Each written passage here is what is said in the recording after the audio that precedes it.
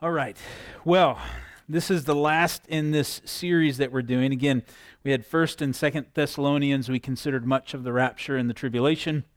And then over the last week, we looked back again at the second coming and the millennial reign. And then tonight we'll consider the new heaven and a new earth. And as I read for us there at the beginning of Revelation 21, we get insight there into, again, all of Revelation. Here is the revelation that's being given to John. John interacts for the most part with an angel throughout the last part of Revelation, but also has interactions with Jesus, glorified and risen Lord. And much of the time as he is saying he, and writing down and recording what he sees him doing, he's referencing Jesus. And as we read there, we read of Jesus declaring what is going to happen. And tonight, as we look at Revelation 21 and 22, we see at the beginning here, really through the bulk of chapter 21 all the way into chapter 22 and verse 5, we see really a description of the new heaven and the new earth, the New Jerusalem, even specifics, measurements of the New Jerusalem. As always with Revelation, and I'll mention this probably a couple of times throughout our evening, is that there are people who will say this is just metaphorical, this is allegorical, these are symbols, this isn't literal. As you hopefully have gathered by now, we take a very literal approach to the entirety of Scripture, but even Revelation. Now, that's not to say necessarily that I have absolute confidence that when we get to heaven, the New Jerusalem will be the exact measurements as what we see here in Scripture. It is possible, certainly, that there is an aspect of symbolism here, that maybe it's just to speak to the significance of the size of that new city. But I have no reason to think that. I have no reason to suggest that it would be anything but what Scripture tells us, right? So we do take an approach where it says, well, this, if it says it's going to be this many cubits, then I'm assuming it's going to be this many cubits, and that's not a symbol. And so we have measurements of this new city that believers will live in for all of eternity. And some of you, as you hear that, you may think, I don't want to live in a city. I'm a country boy or girl.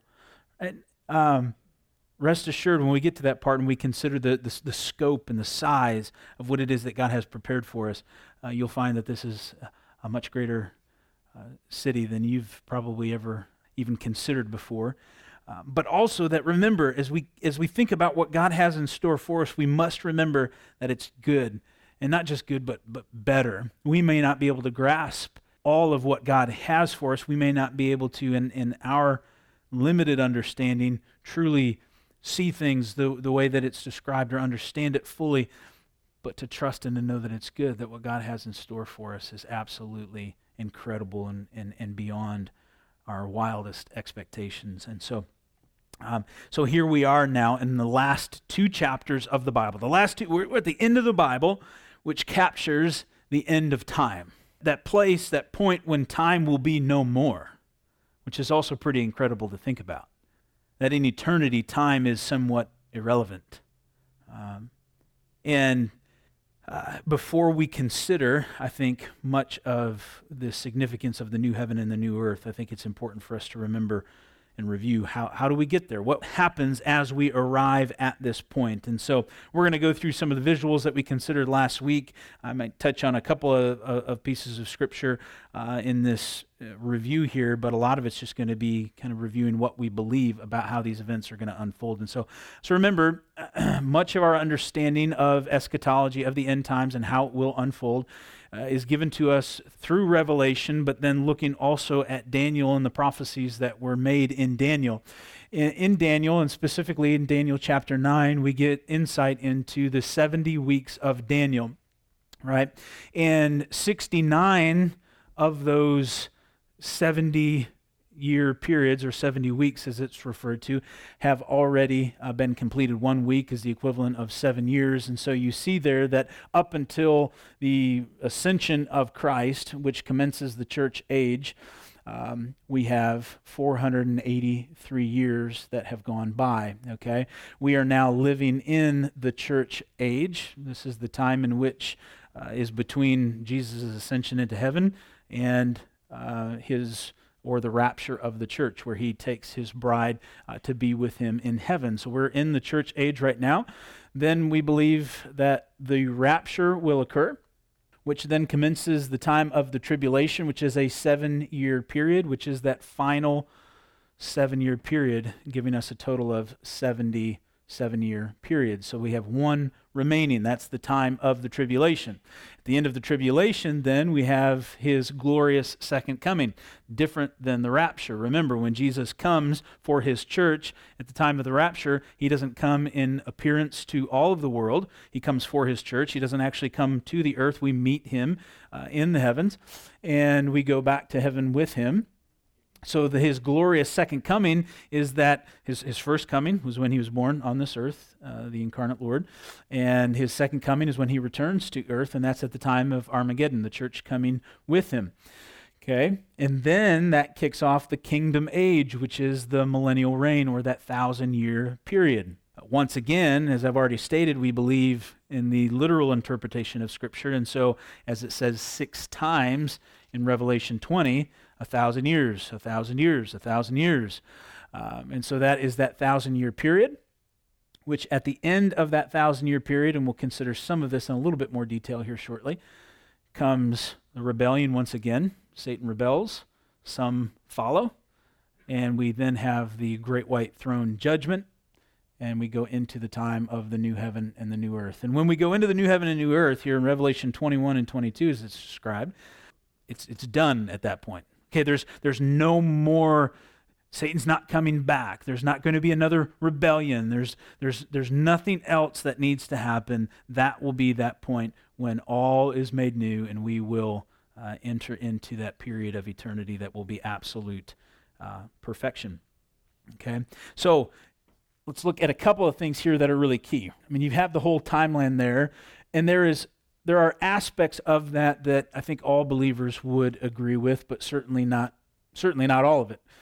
Particularly as it relates to the rapture, there's different views, as you recall, on the rapture. There's different views on the kingdom age, the millennial reign.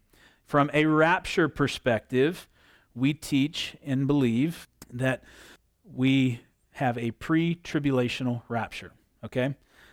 We talk a lot in terms of the different views of the rapture, saying there are often 3. There's actually a 4th view of the rapture that we don't often consider that I'll mention just for the sake of understanding here tonight. So we believe in a pre-tribulational rapture, meaning that the rapture happens before the time of the tribulation. So we believe there, as you see the rapture going up, is right before the tribulation, pre-trib, okay? And that is a rapture of all believers at that time.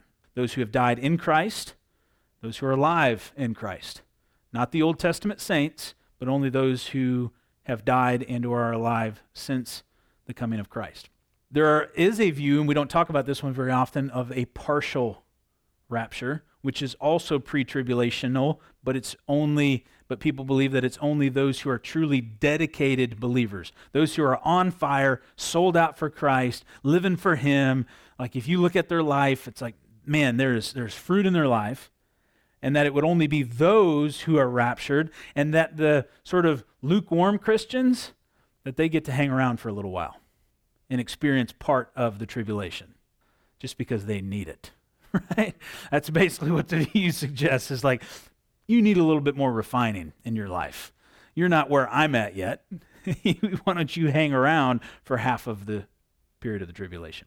We don't talk about that one very often because there's not many people that believe in a partial rapture view.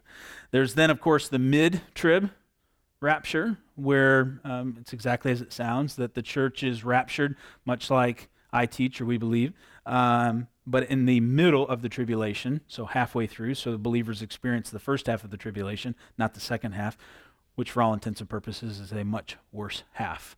The great wrath of God is poured out there in the second half.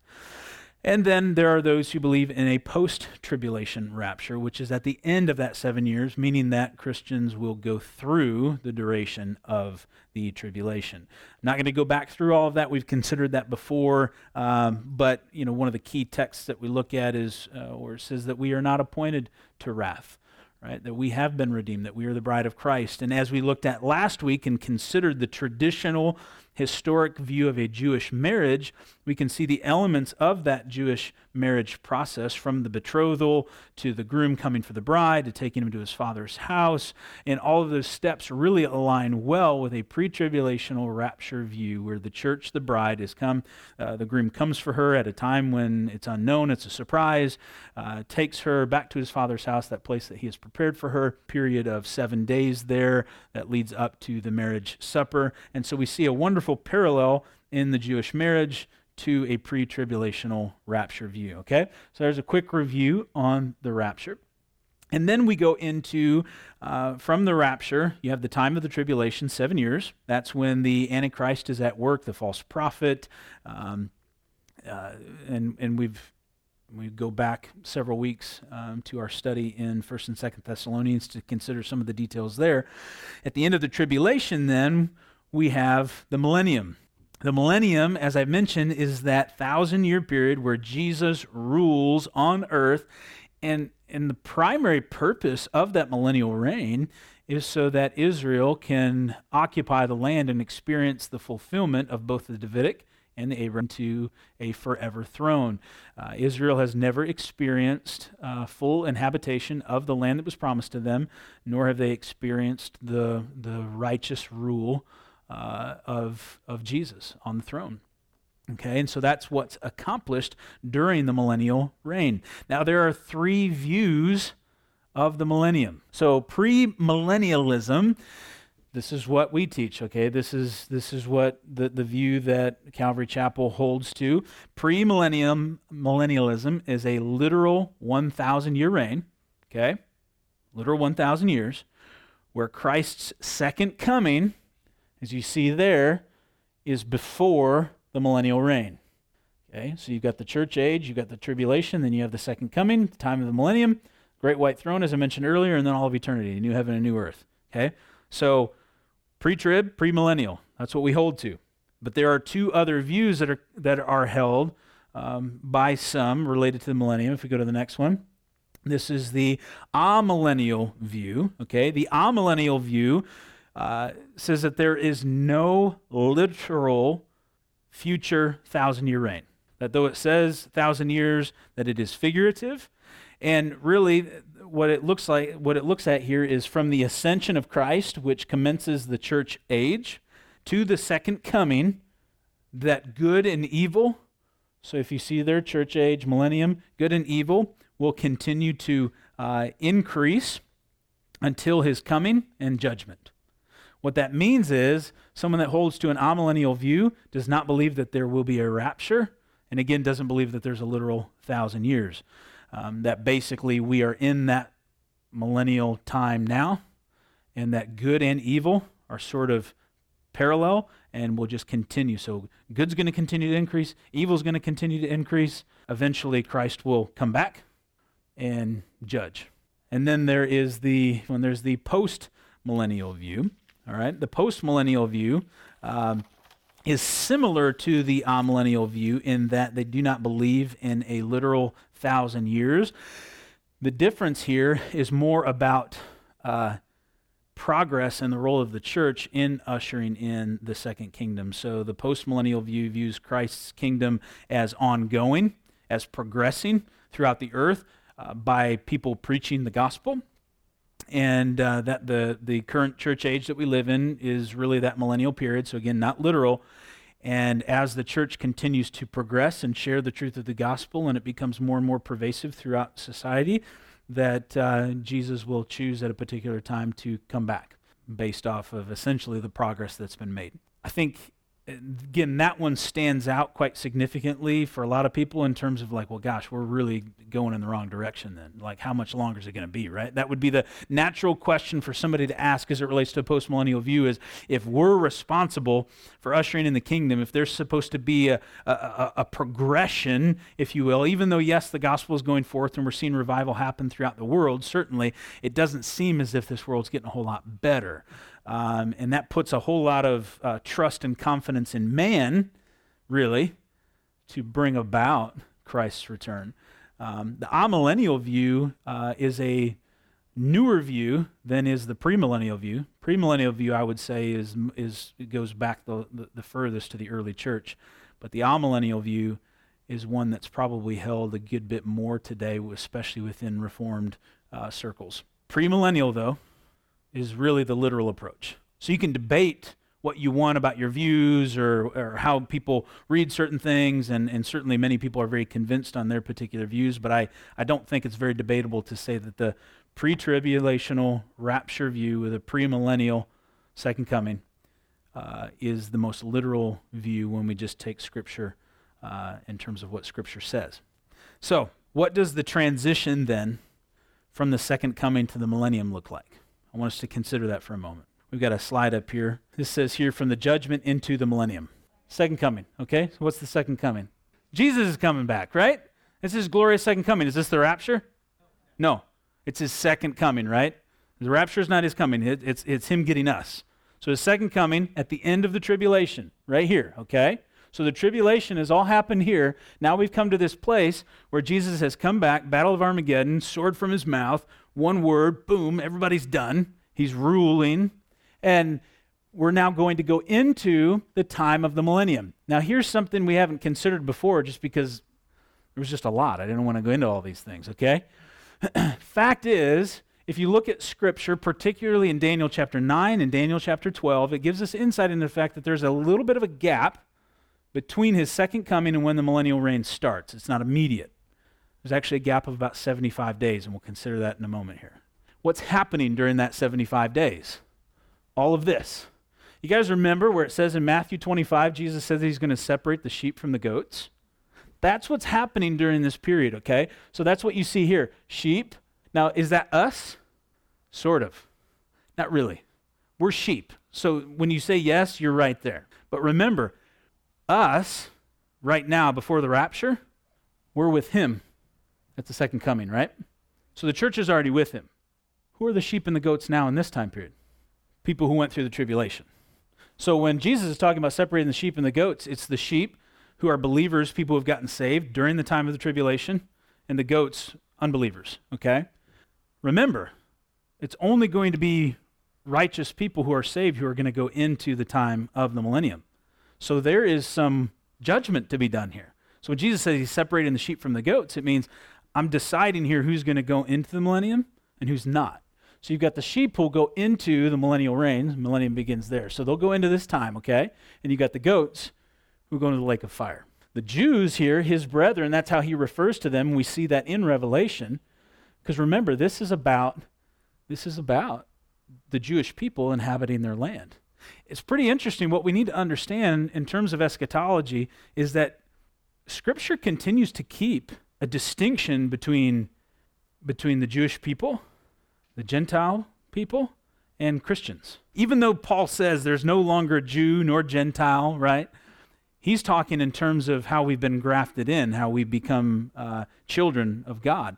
But the fact is, from a prophetical perspective, God continues to show us three different groups that are considered throughout the ages, okay?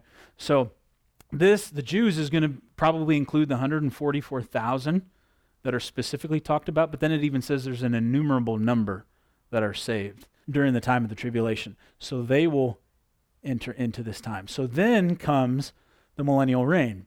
Now, during the millennial reign, you've got the church, that's us, reigning with Christ. You've got Israel inhabiting the land, and they are head over the sheep, which are the Gentile nations that are brought in. So that's kind of what we see happening in that transitionary period between the second coming and the millennium. Now, I don't want to go too far into this because this is a whole other study in itself, but you can write these verses down. That 75-day interval, okay? If you read in Daniel in chapter 9, verses 24 through 27, you're going to see there how the 70th week is broken up into two periods of 3.5 years for a total of 7 years. And you see that in Daniel 9, 24 through 27, and it even gives us a specific number of days there that really coincides with the coming of Jesus Christ, his second coming. That's in Daniel 9. In Daniel, in chapter 12, verses 1 through 3, it says, And at that time Michael shall stand up, the great prince who stands watch over the sons of your people, and there shall be a time of trouble, such as never was since there was a nation, even to that time. And at that time your people shall be delivered. Everyone who is found written in the book, and many of those who sleep in the dust of the earth shall awake, some to everlasting life, some to shame and everlasting contempt. Those who are wise shall shine like the brightness of the firmament, and those who turn many to righteousness like the stars forever and ever. And so Daniel here is giving insight into the end times. He's aligning this time with Christ's return. If we look a little bit later, though, in Daniel chapter 12, in verse 11, and it says, "And from the time that the daily sacrifice is taken away, and the abomination of desolation is set up, there shall be 1,290 days." See, this is the interesting thing, and what's amazing about the prophecy that we have in Scripture is that there are times when it's very specific, okay? Like in that case here where it says there's going to be 1,290 days. Well, what's that time? What's that time coming from in terms of the abomination of desolation? What's that speaking of? So the daily sacrifice is taken away. So remember, at the beginning of the time of the tribulation, the temple is rebuilt. Sacrifices begin to happen. 3.5 years in, yes, you're right, something happens. The Antichrist sets himself up on the throne in the temple. That's the abomination of desolation and ends the sacrificial system. It says, worship me. So what Daniel's saying here is there's going to be 1,290 days. If you go back to the 70 weeks prophecy in Daniel chapter 9, which is the prophecy about the time of the tribulation, he says this, "Know therefore and understand that from the going forth of the command to restore and build Jerusalem until Messiah the Prince, there shall be 7 weeks and 62 weeks. The street shall be built again and the wall, even in troublesome times. And after the 62 weeks, Messiah shall be cut off, but not for himself. And the people of the prince who is to come shall destroy the city and the sanctuary. The end of it shall be with a flood. Until the end of the war, desolations are determined. Then he shall confirm a covenant with many for 1 week.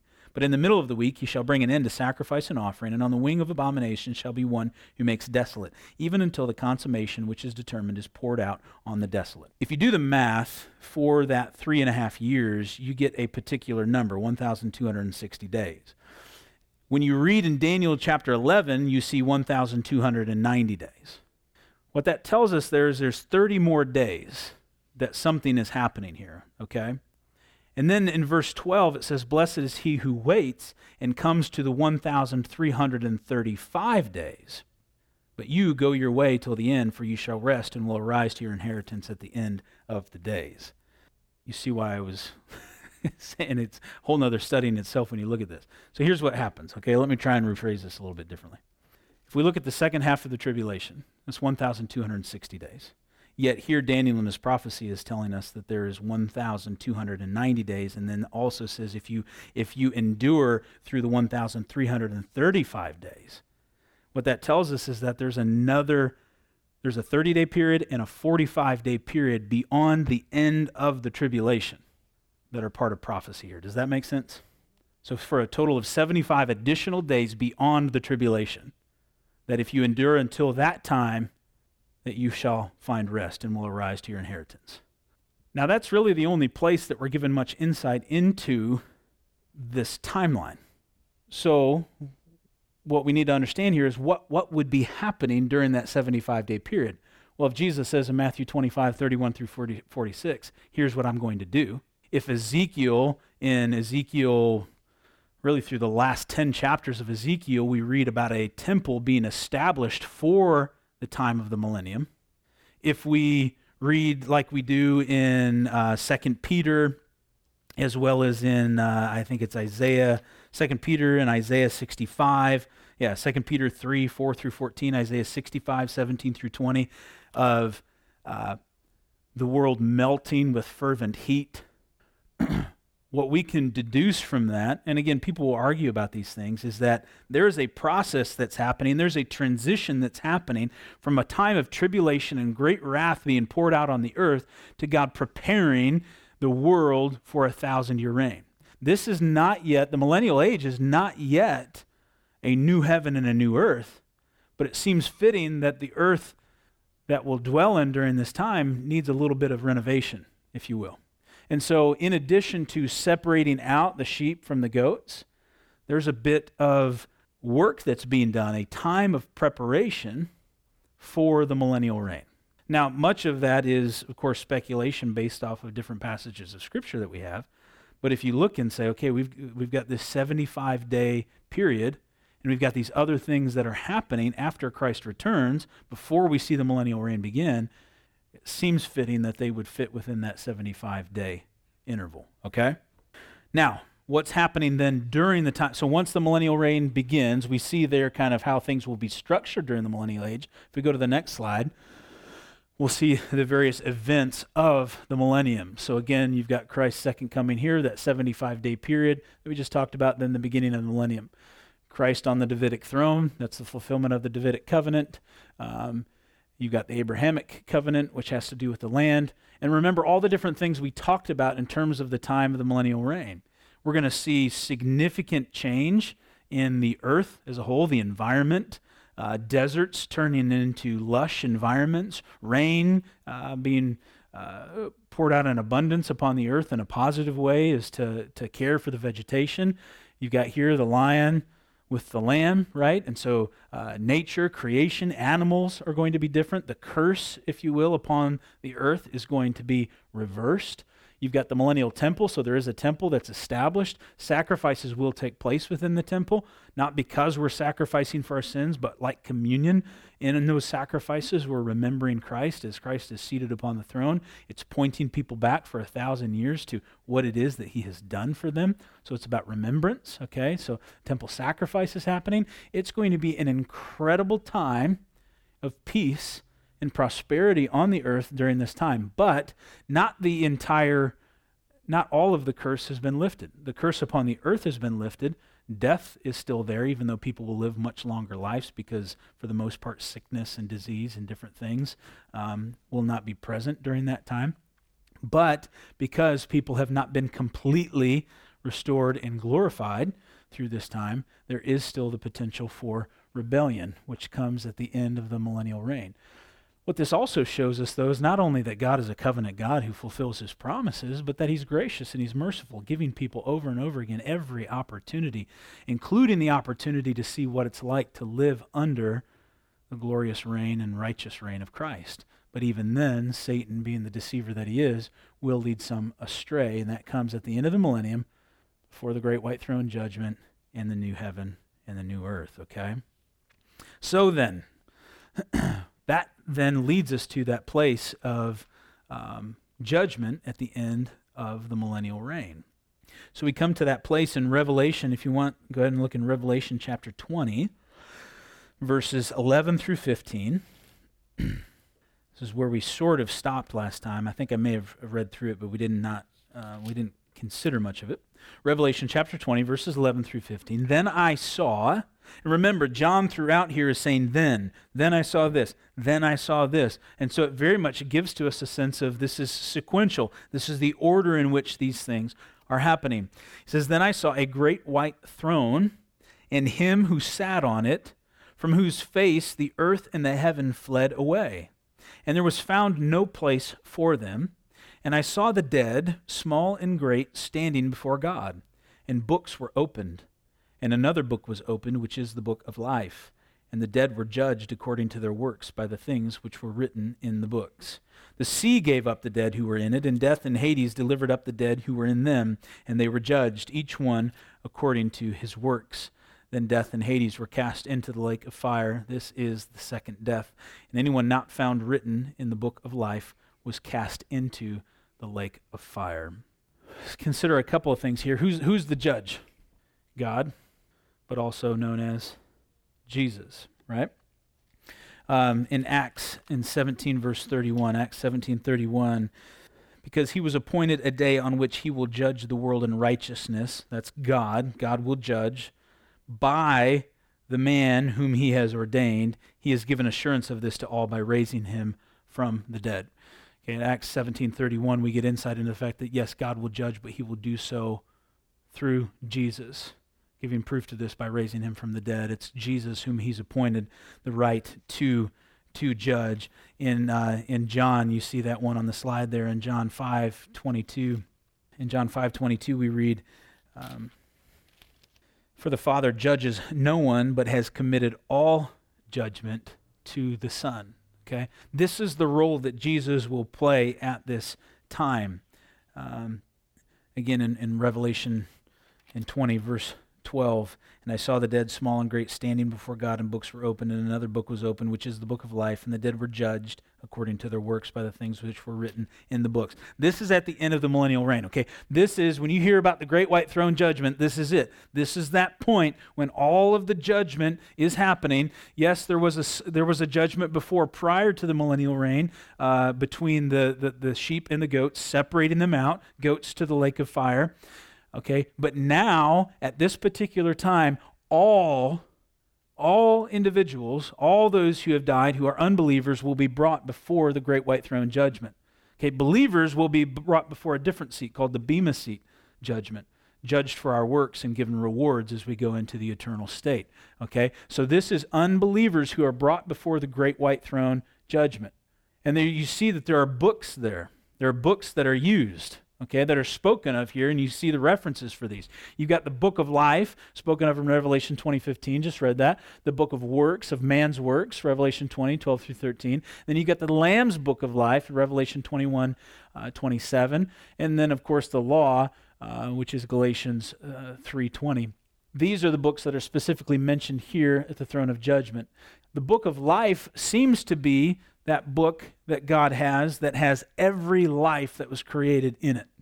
Okay? Every single person to have ever been created, whose name is in the book of life. Then we also seem to have a separate book, which is the Lamb's book of life. The Lamb's book of life being that book that contains the name of every believer. Beyond the obvious of what I've just described, what are the difference between those two books, do you think? In this book, it seems that, as I said, every individual who's ever been created whose name is in that book, but yet whose name can then be blotted out. Okay? Whereas the names that are written in this book cannot be blotted out. Okay? That takes you back to really a belief in that once your name's in here, once you're saved, you're always saved. That he won't let Satan snatch you out of his hand. Okay? And there also seems to be a book that really is a record of all man's works. And these, remember, are employed at the great white throne judgment for unbelievers as they are then cast into the lake of fire. Okay? So these are all the events, in a nutshell, that transpire prior to what we read in Revelation 21. These are all the different things that are happening. Some of you may ask the question then, man, how long is it going to be before I experience a new heaven and a new earth? Long time. At least 1,007 years if all of a sudden we're raptured, right? It's kind of crazy when you think about it that way. Doesn't mean, though, remember, where are we throughout that time? If you believe in a pre-tribulational rapture of the church, then when you are raptured, you've got 7 years in the throne room of heaven, in the presence of God. You come with him in glory and rule and reign with him for 1,000 years. And then judgment happens and we go into a period of a new heaven and a new earth for all of eternity. So listen, from the time of the rapture, life is good. We're just going to experience a lot of different things throughout that time. Okay? Now let's look, and yes, albeit we can move through some of this fairly quickly. In Revelation 21, I already read for us there in verses 1 through 5. Remember, John now sees, it says, he sees a new heaven and a new earth, for the first heaven and the first earth had passed away. Okay? Also, there was no more sea. Interesting description that he gives us there. So what this means for us, what we have to understand as we start to read this, is that there is a new heaven, new earth. The word new here in the Greek is new of a different kind.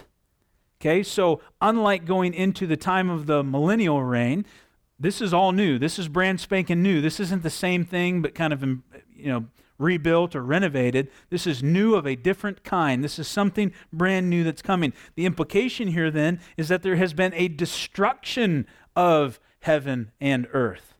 Okay?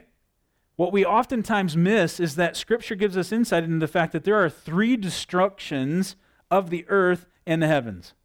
What's the first destruction? It's already happened. The flood. Right? The flood. Now, when the flood waters receded and the rainbow came out, what was the rainbow a sign of? Right. It wasn't that he'd never destroy the earth again, was it? So I'll never flood the earth again. It was a promise, right?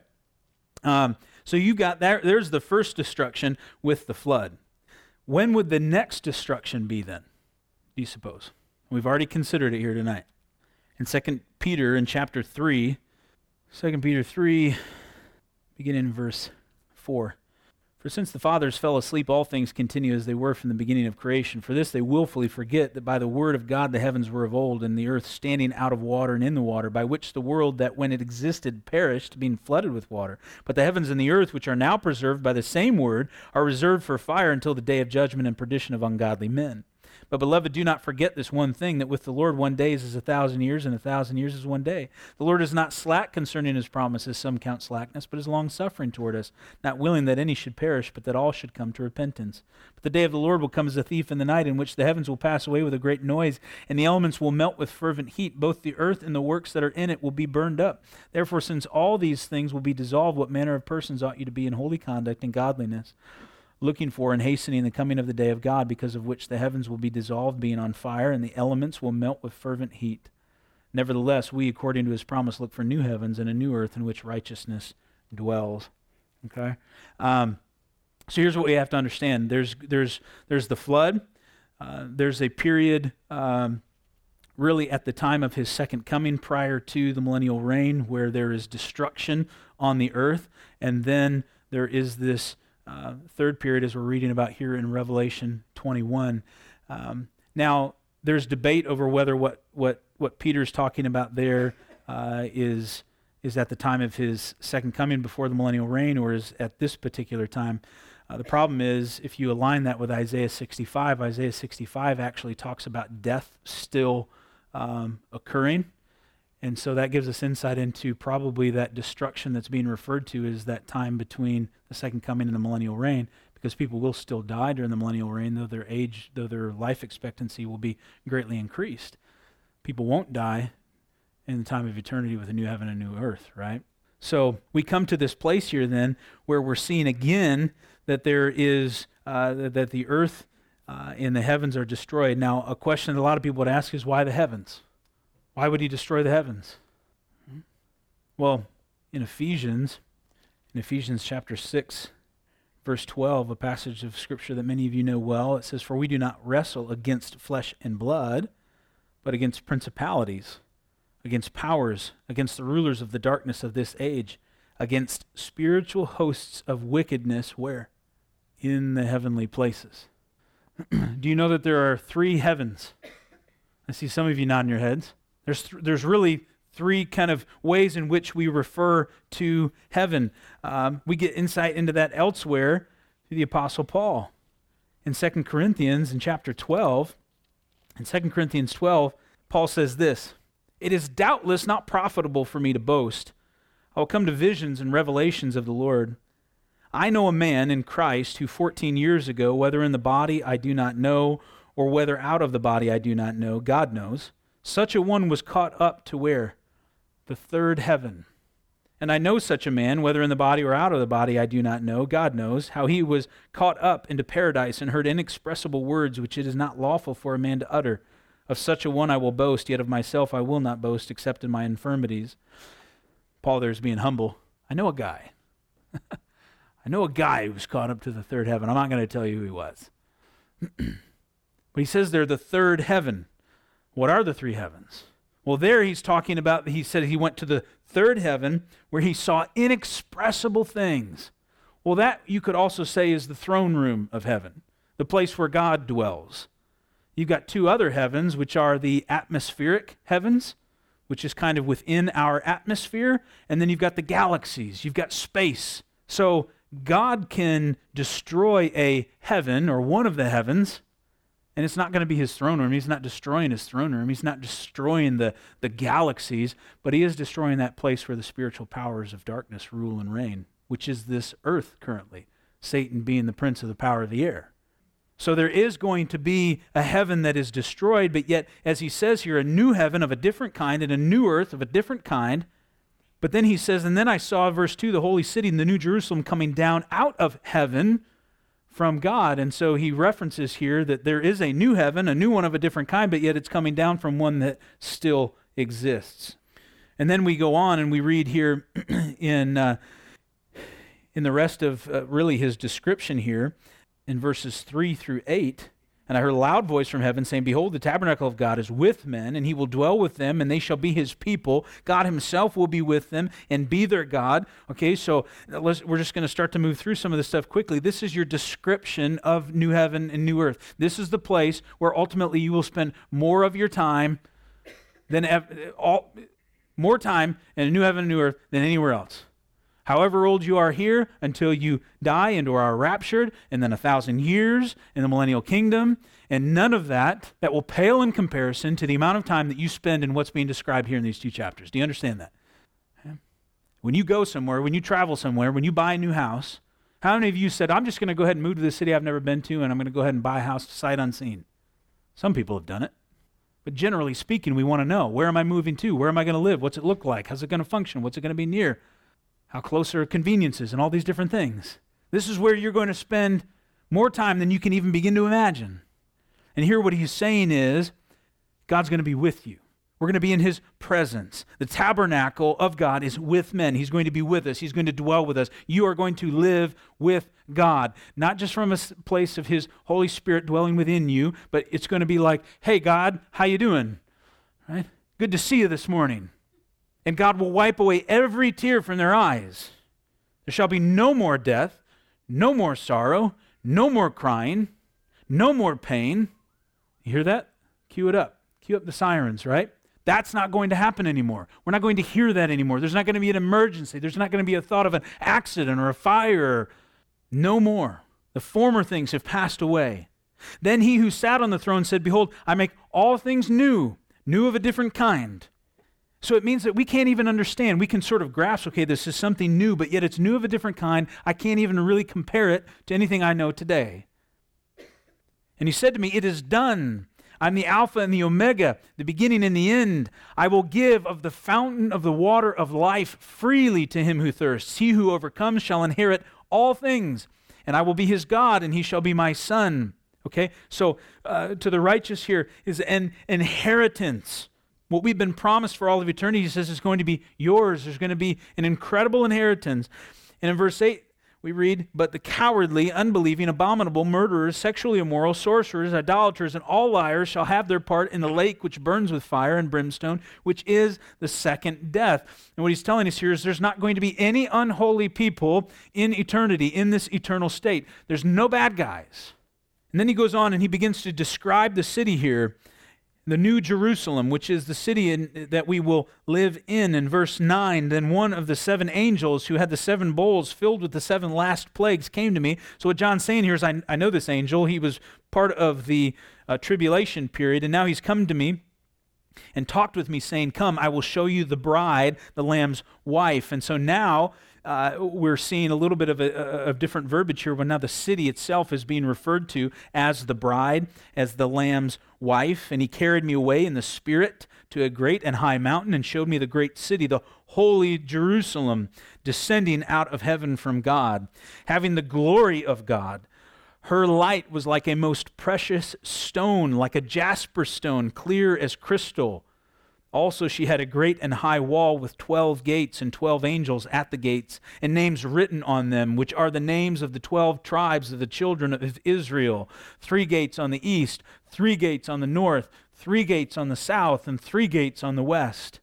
Now the wall of the city had 12 foundations, and on them were the names of the 12 apostles of the Lamb. I want to pause there for a moment. Note here with great detail, John is describing for us this city that he has seen.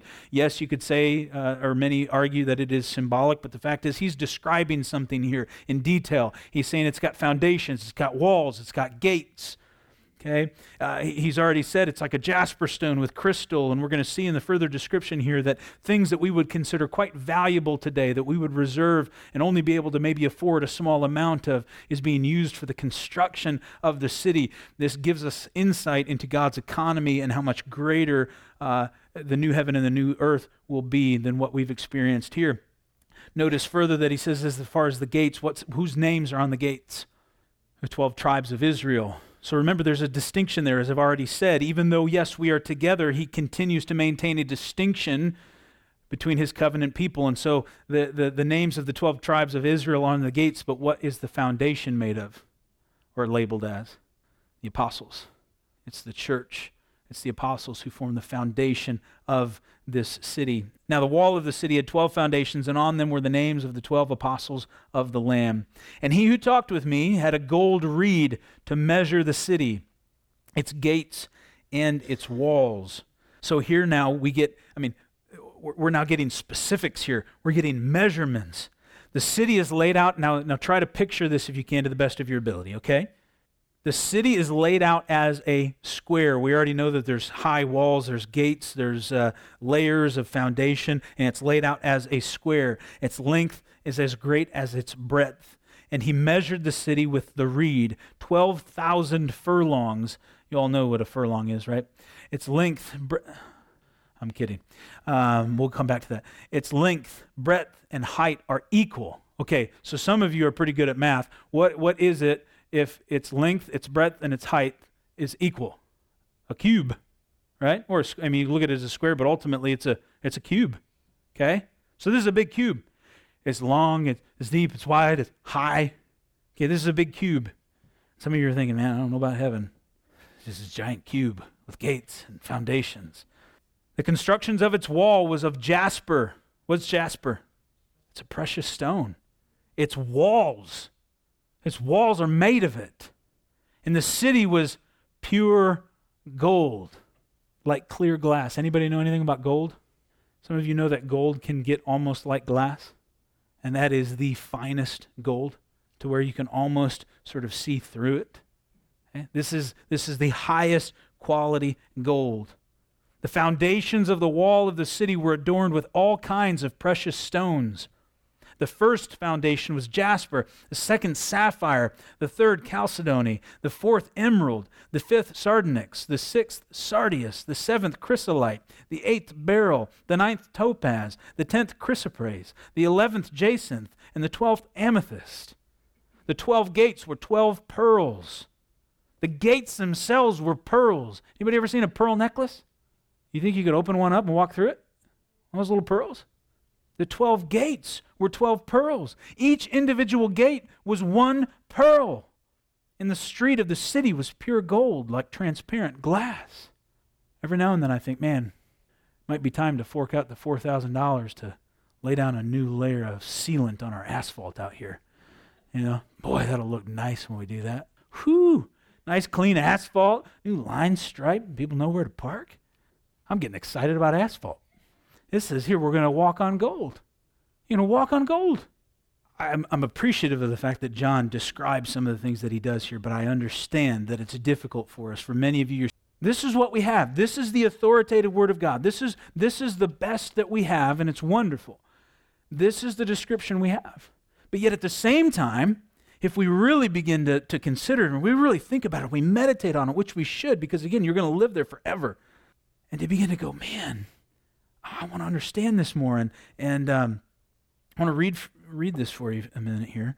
I've often mentioned to you Randy Alcorn. He wrote an incredible book called Heaven. And there's an excerpt from it I want to read for you. He says this: the city's exact dimensions are measured by an angel and reported to be 12,000 stadia or furlongs, the equivalent of, okay, so for those of you that aren't on the up and up with your furlongs, 1,400 miles, okay, or 2,200 kilometers. So 1,400 miles in length, width, and height. 1,400 miles. I want you to understand that. Anybody ever seen the Sears Tower in Chicago? At one point was the tallest building. I think it's probably in Dubai now or something like that. Anybody know how tall the Sears Tower was? Anybody? A mile. And it looks like it reaches to the heavens. 1,400 miles. Even though, he says, Alcorn writes this, even though these proportions may have symbolic importance, this doesn't mean that they can't be literal. In fact, Scripture emphasizes that the dimensions are given in man's measurement.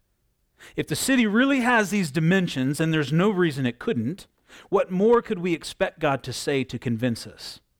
A metropolis of this size, okay, this is what I want you to start to understand.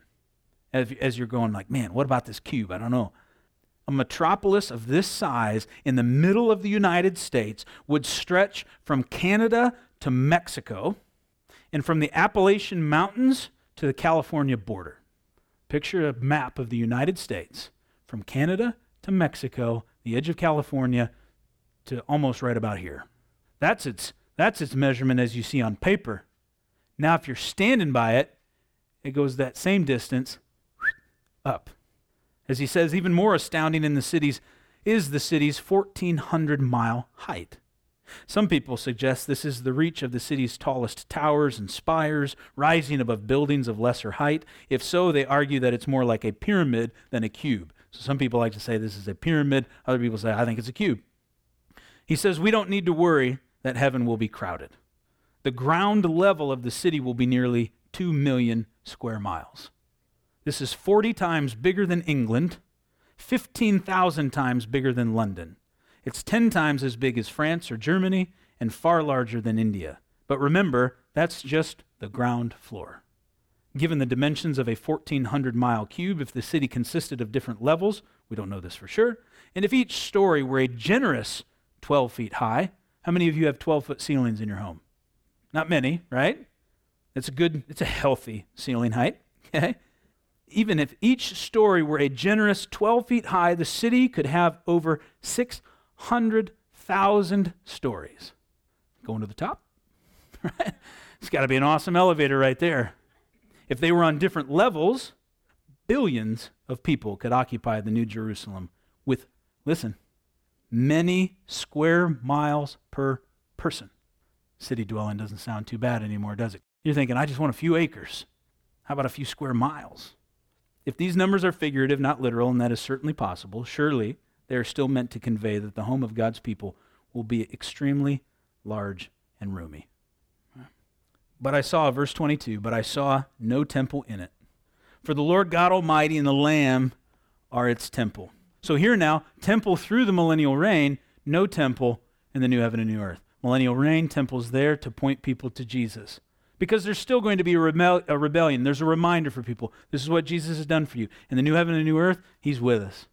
We're just spending time with him. The city had no need of the sun or of the moon to shine in it, for the glory of God illuminated it.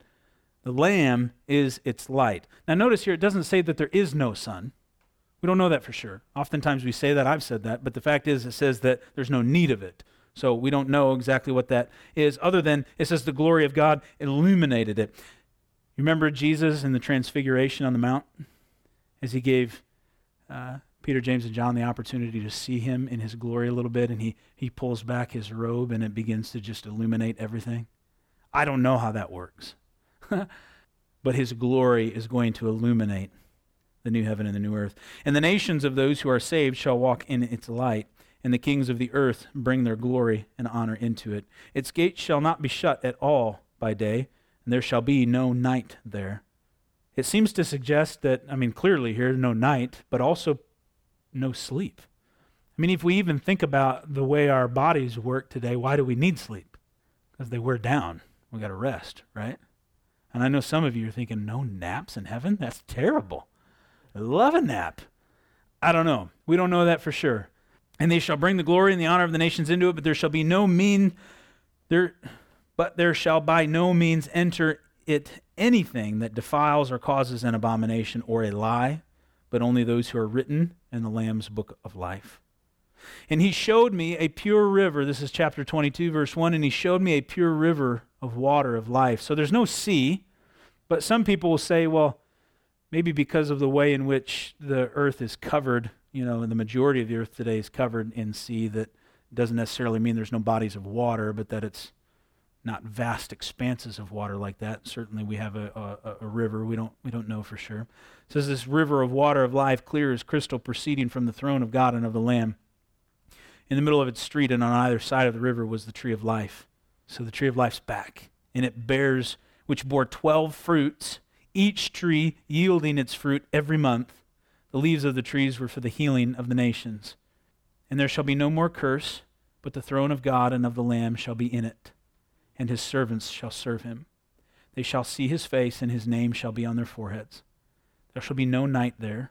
They need no lamp nor light of the sun, for the Lord God gives them light, and they shall reign forever and ever.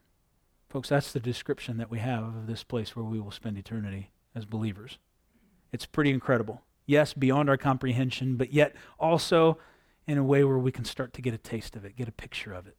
And as we close here tonight, I want us to consider the remainder of the chapter, because this is the really important part for us. And really what answers the question that we've been considering throughout this entire study is, how shall we live in light of his soon return?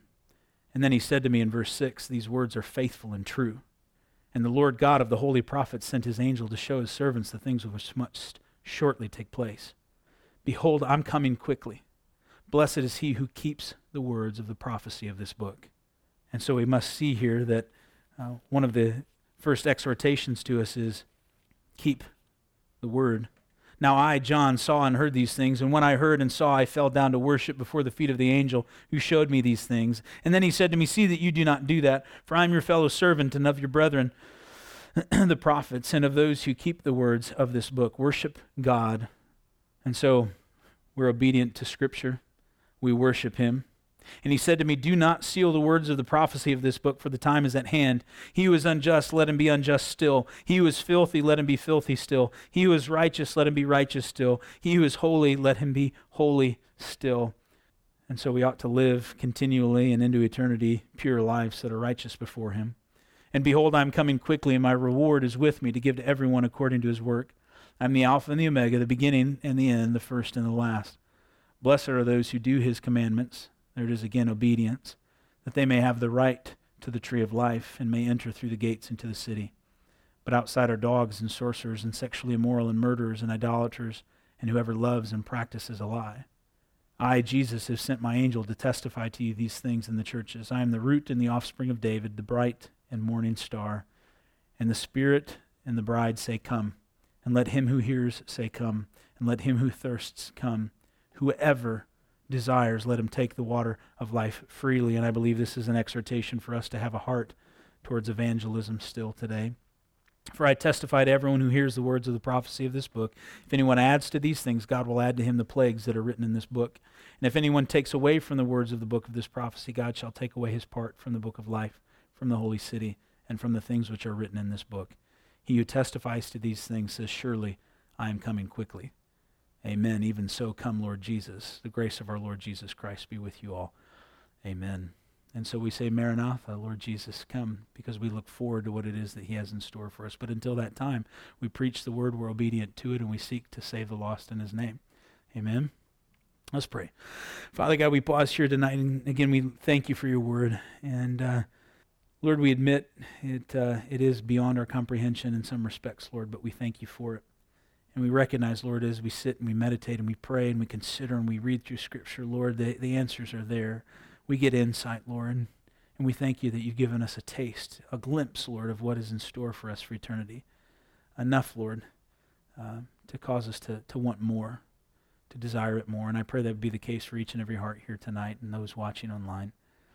Lord, give us a hunger and thirst for you. And remind us, Lord, daily that indeed you are coming quickly, and for us to be obedient and in constant pursuit of you, that we would all have hearts, Lord, that say, come, Lord Jesus. So do that work in us, Lord, we pray. And I pray for each of these here tonight as they follow after you, Lord. Bless them and keep them, we pray.